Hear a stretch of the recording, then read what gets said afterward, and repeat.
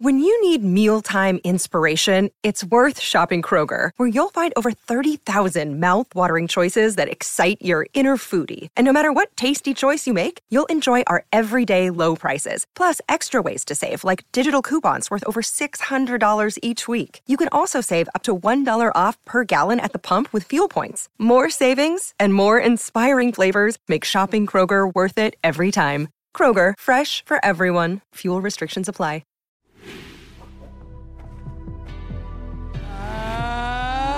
Still! There's a lot of fun matchups for me at 45. You know, the goal is always to get the belt back.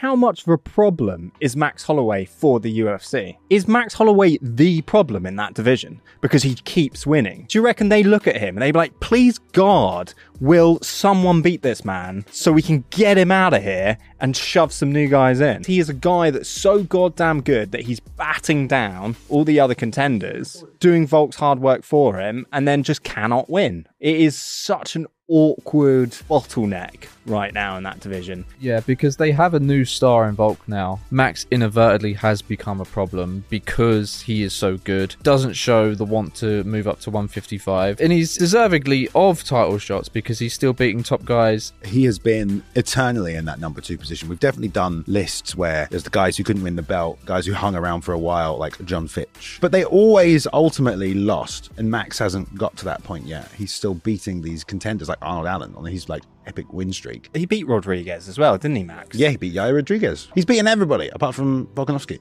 Do you think that Max Holloway could beat Volkanovski? What do you change? I guess he needs to kick him more. That's probably the only thing you could say. In terms of the boxing exchanges, Volk is just way too quick and way too slick. The reach of Max isn't great. The way he's able to land all these boxing combinations on other guys is because I guess that their footwork isn't as good as Alex, who's very good at sort of entering and exiting, but also making you guess about when he's going to do it. And then also in the exchanges, he's very good at slipping and firing back. You know, his reaction speed's very high. So against someone like Volk, I feel like you have to like sit on the outside and kick him because you have to outrange him without engaging in the boxing range. This is why Islam had a lot of success early on, because he just body kicked the fuck out of him. So it's like if Max can employ some kind of hardcore kicking game, then yeah, I feel like that could maybe change the strategy. He's had so much success doing what he does, implements so strategically against all of the other best fighters in the world. But all those other 145ers, they all just box. There's only one person in that division that kicks, and that's Yair Rodriguez. We did just see him fight Arnold Allen though with a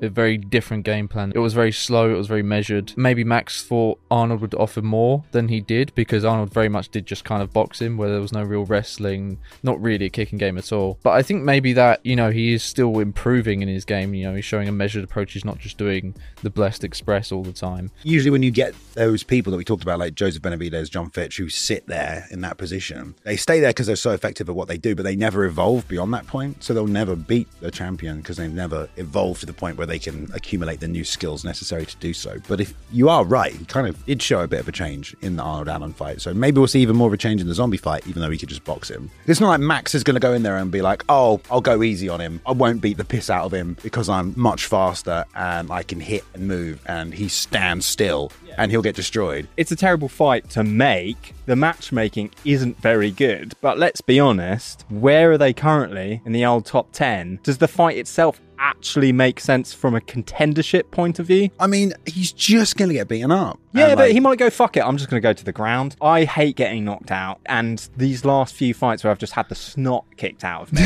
maybe I'm just going to go for a Imanari roll, go for the knee. He's number 7 and Max is number 2. Is this fight more for Max than it is for Korean Zombie? Is this an opportunity though for the UFC to put Max in a fight where he can do some I'm the best boxer in the UFC sort of shit, and then put him in some other firefights? But who else is Max going to fight now? Well, I was hoping he'd fight someone like Ilia Topuria or Josh Emmett, but they're making those two fight each other. The risk there is that Max beats one of those guys, and then, you know, then we're in a stalemate. Yeah, then Max goes back in for the title, I guess, is the problem there. So he's making a bit of an issue. But at the same time, they're making Whittaker Duplessis. So if he beats him, then you're going to get another Izzy fight. We've had the trouble with that with these couple of divisions for quite a while where they kind of have two champions. It's not only is it difficult to watch two people fight each other numerous amounts of times, it also then becomes difficult for the champion because, like we saw recently when Max fought Arnold Allen, it's then stripping Volk of another contender. There's a few fun matchups at 55. I've seen a bunch of people wanted to see a bunch of fights up there with me. So, but it's always tempting to go there. You got killers up there, and those fights excite me. Does Max Holloway really just do all the hard work for Volkanovski for the entirety of the last of his career? Because essentially that's what's happening, is Max is doing Volk's handiwork for him. I think it's like dare to be great and go up and try and fight the bigger guys and win a double belt, which is great for your legacy. But I don't think we should forget it's also because there's no contenders. Apart from Topuria, there's no like surging, undefeated, scary looking dude. That's the thing about Arnold Allen as well. He was that, and then Max just beat him quite easily, and it was like... It's interesting as well, though, for Max, if he did go up to 155, there was always that conversation with Habib and Max Holloway. They were supposed to fight as well. When Max was the champion, he was going to come up, and then he had stopped him from cutting weight. Yeah, because he had that awkward moment talking to Michael Bisping. People were really, really excited about it as well. It was like, well, could Max Holloway be the guy to beat Habib? But now, if he did go up to 155, he's got Islam there with a very similar style that maybe we could finally test that. How Max would actually do against a Dagestani champion. But you're right, though. He needs to make that leap. He needs to be brave enough to go, do you know what? My career has just stalled out here. No fault of my own other than the fact that Volkanovski is just such a great champion. But now maybe the time is for me to go up to lightweight and just have a bit of fun.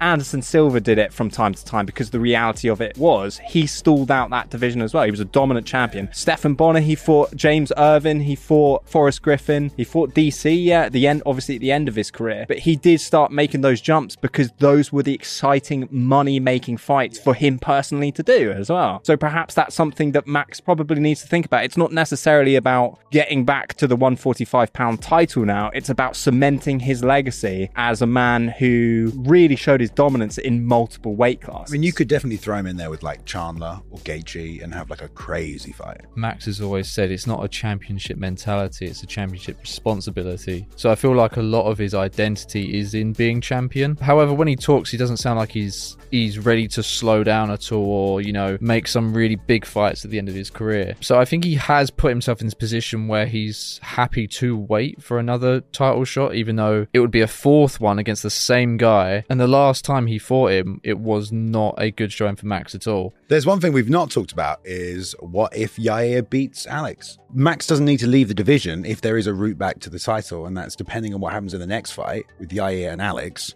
So actually, the zombie fight is kind of the perfect fight for Max. Just if he wants to fight, then let's put him in against someone where we're not going to lose a contender. He's probably got a good chance of winning, so he can keep himself in that title position because he is still a really popular guy. And a fight where he can put on a good display and add to his highlight reel and build hype up. Then if Yair wins, well then, we can shimmy Max back towards the title if we need to. That's definitely the game plan. Yeah, exactly. So they're leaving him there. They're putting him in this fight with Korean Zombie just in case that does happen. Yeah. But if that doesn't happen and Volkanovski does just obliterate Rodriguez and wins again, then you've just got Max and Volk again. Well, no, because you would do the winner of Ilia Topuria Emmett in that situation, wouldn't you? Yeah. Then what would happen to Max? He'd fight the loser of that fight, probably. Yeah. But he's winning Emmett all on the time. Another main card against Max in the Apex. That's the thing for him personally. I mean, it's great to just have Max there in that division maybe for the UFC because he's always going to be sort of like a perpetual backup just in case. But for him personally, what does that do for him? For the fighters, it doesn't really bother them that much, does it? Ultimately, they can perpetually fight if they wanted to. But from a fanship perspective, is there a lot of money in seeing a fourth fight or seeing them perpetually fight? Is it good business for the UFC to allow that to consistently happen over and over again?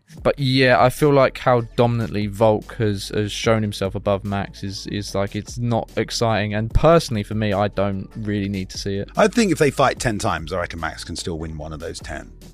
9 out of 10 times. I'm not saying he's like... So we have to see them fight 9 times? No, I'm not saying that's not really how that works, is it? It's more just like he has a chance. He has a 10% chance. Also, is there a really good opportunity for Max to maybe move to another promotion, get a big payday doing so, and coast out the rest of his career? Well, like David Beckham.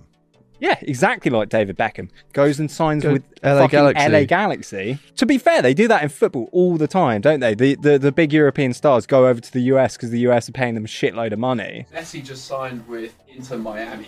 All tickets sold out for the whole season. He's the highest paid player ever. That's crazy, actually, isn't it? You can't lie, having Max Holloway in the PFL 145 tournament makes it quite exciting to see him just like run through a bunch of guys, and like that does sound pretty He good. could fight two people at the same time. I almost feel like I would rather watch that. I would rather watch him do that than fight some of the guys he's already fought, you know?